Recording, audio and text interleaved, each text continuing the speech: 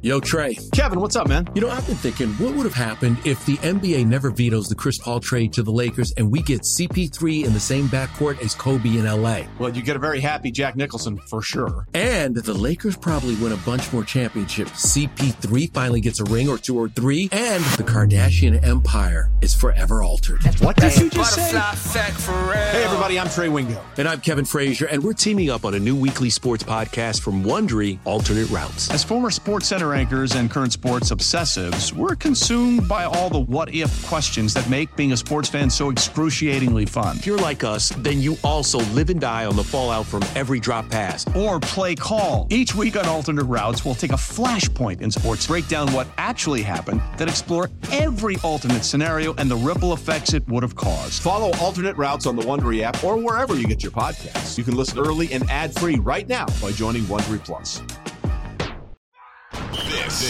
This is Jolly Rogers and Touchdown with Casey Hudson and Kaylee Mizell. So, Kaylee, we started to kind of get into this a little bit, but now here's the platform to shout it from the mountaintops. The way that I like to talk about K-Dot and who is your standout player on the offense today? I'm going to be so basic. Can I give you both? Can I just name offense and defense? I'm not going to take long and do it. I'm not going to take long. Let's just roll with it. It's so basic, you guys. I already told you how basic I am. I love Taylor Swift. I love the fall. Give me pumpkin spice. Give me Lenny. Oh. Give me Winfield Jr. Give them to me. Lenny is as good as the pumpkin vibes, honestly. Leonard Fournette, like, look at what this man did today. You talk about the epitome of putting a team on your back. He put this whole team on his back. And he decided he wasn't just going to do it in one fashion. No. That's what I'm saying. I made him spicy. Goodness. He had 14 carries for 56 yards, leading the rushing attack today. Mm-hmm. He had 10 receptions for 83 yards, leading the receiving corps today. I mean, this man amounted for like 139 yards. Am I doing that math correctly? Almost 150 a day. That's bonkers. That is pumpkin spice Lenny. That's Lenny. I was waiting to see it. James. That's got to be the best nickname. It's all encompassing. He is so good. He's so good. You can't have the fall without him. Pumpkin spice Lenny. I think that's the winner. I want to ask him about it. That's his new name to me. The funny part about today is when I asked him about those two ridiculous nicknames, because I just kept changing my tweets. He goes, "Where did this one come from?" And I'm like, just give me, don't worry about that. I didn't want to sit there and be like, I'm sitting here trying to contemplate your next viral nickname, Lenny. But Pumpkin Spice Lenny, whether he likes it or not, it's going.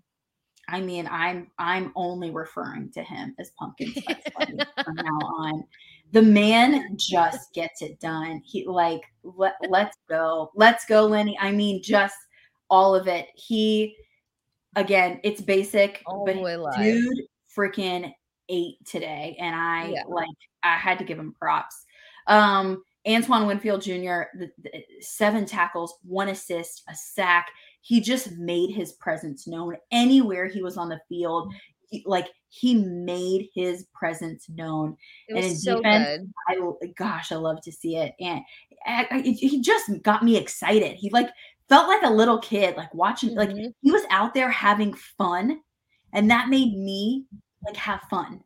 So I loved it. I loved that he was playing the game well. I loved that he was enjoying the game. I think he just brought the liveliness to the defense today, and I loved it. So I know it's super basic. Call me basic all you want. I'm going to stand by my Pumpkin Spice Lenny and by Antoine Winfield Jr. I love it. I think that's hard to top. You really made a case with that one, and more so gave Lenny another amazing nickname. But you're so right about Antoine Winfield Jr. And what I love about you even mentioning him is the fact that anytime a reporter asks him anything in regards to the game, anything about a big play that he does, his response is always this: I just love playing football. It's just fun. I want to go out there and have fun. It really is all about having fun for him. And it translates. It translates in his playing. It translates in his athleticism. It translates to the fans. It translates to anybody watching his game. And I don't know, that's just like low key a big reminder. If you're not loving what you're doing, pivot, because you excel when you love it. And this kid loves the sport. And it was just great to hear his name again and see him be more involved than what we heard last week. I know he was still up there in tackles, but you just really didn't hear much of the splash from him, and that was revived. So love that pick. As if I haven't raved about this kid enough. I have to, and aside from my own personal, like, oh my God, I'm so excited to see where Cade Otton goes.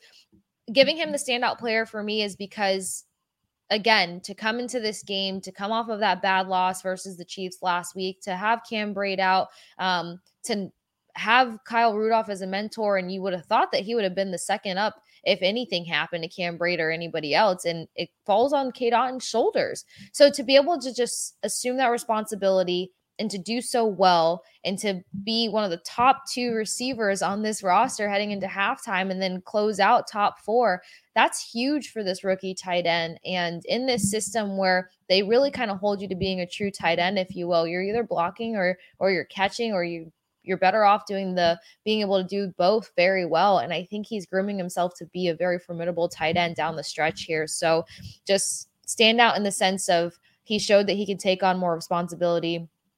He acted well with what he was given today in terms of that responsibility. He's very mature. He's very passionate about this sport. And I'm so waiting to see just how he builds game upon game upon game.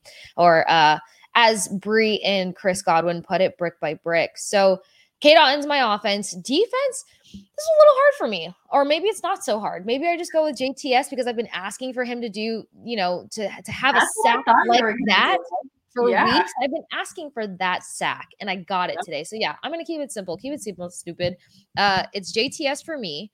And where this gets even better is the build-off. JTS, you should be in that sack column every single week. 100%. With his athleticism and his size and his frame, you should be in that column every single week. So now you just put accountability in a whole different level, but I'm going to give you credit where it's due. JTS is my standout defensive player for this week versus the Falcons. So with that positive, so many positives. I think at least we finally earned that. Yeah, for sure. Comes the dauntingness.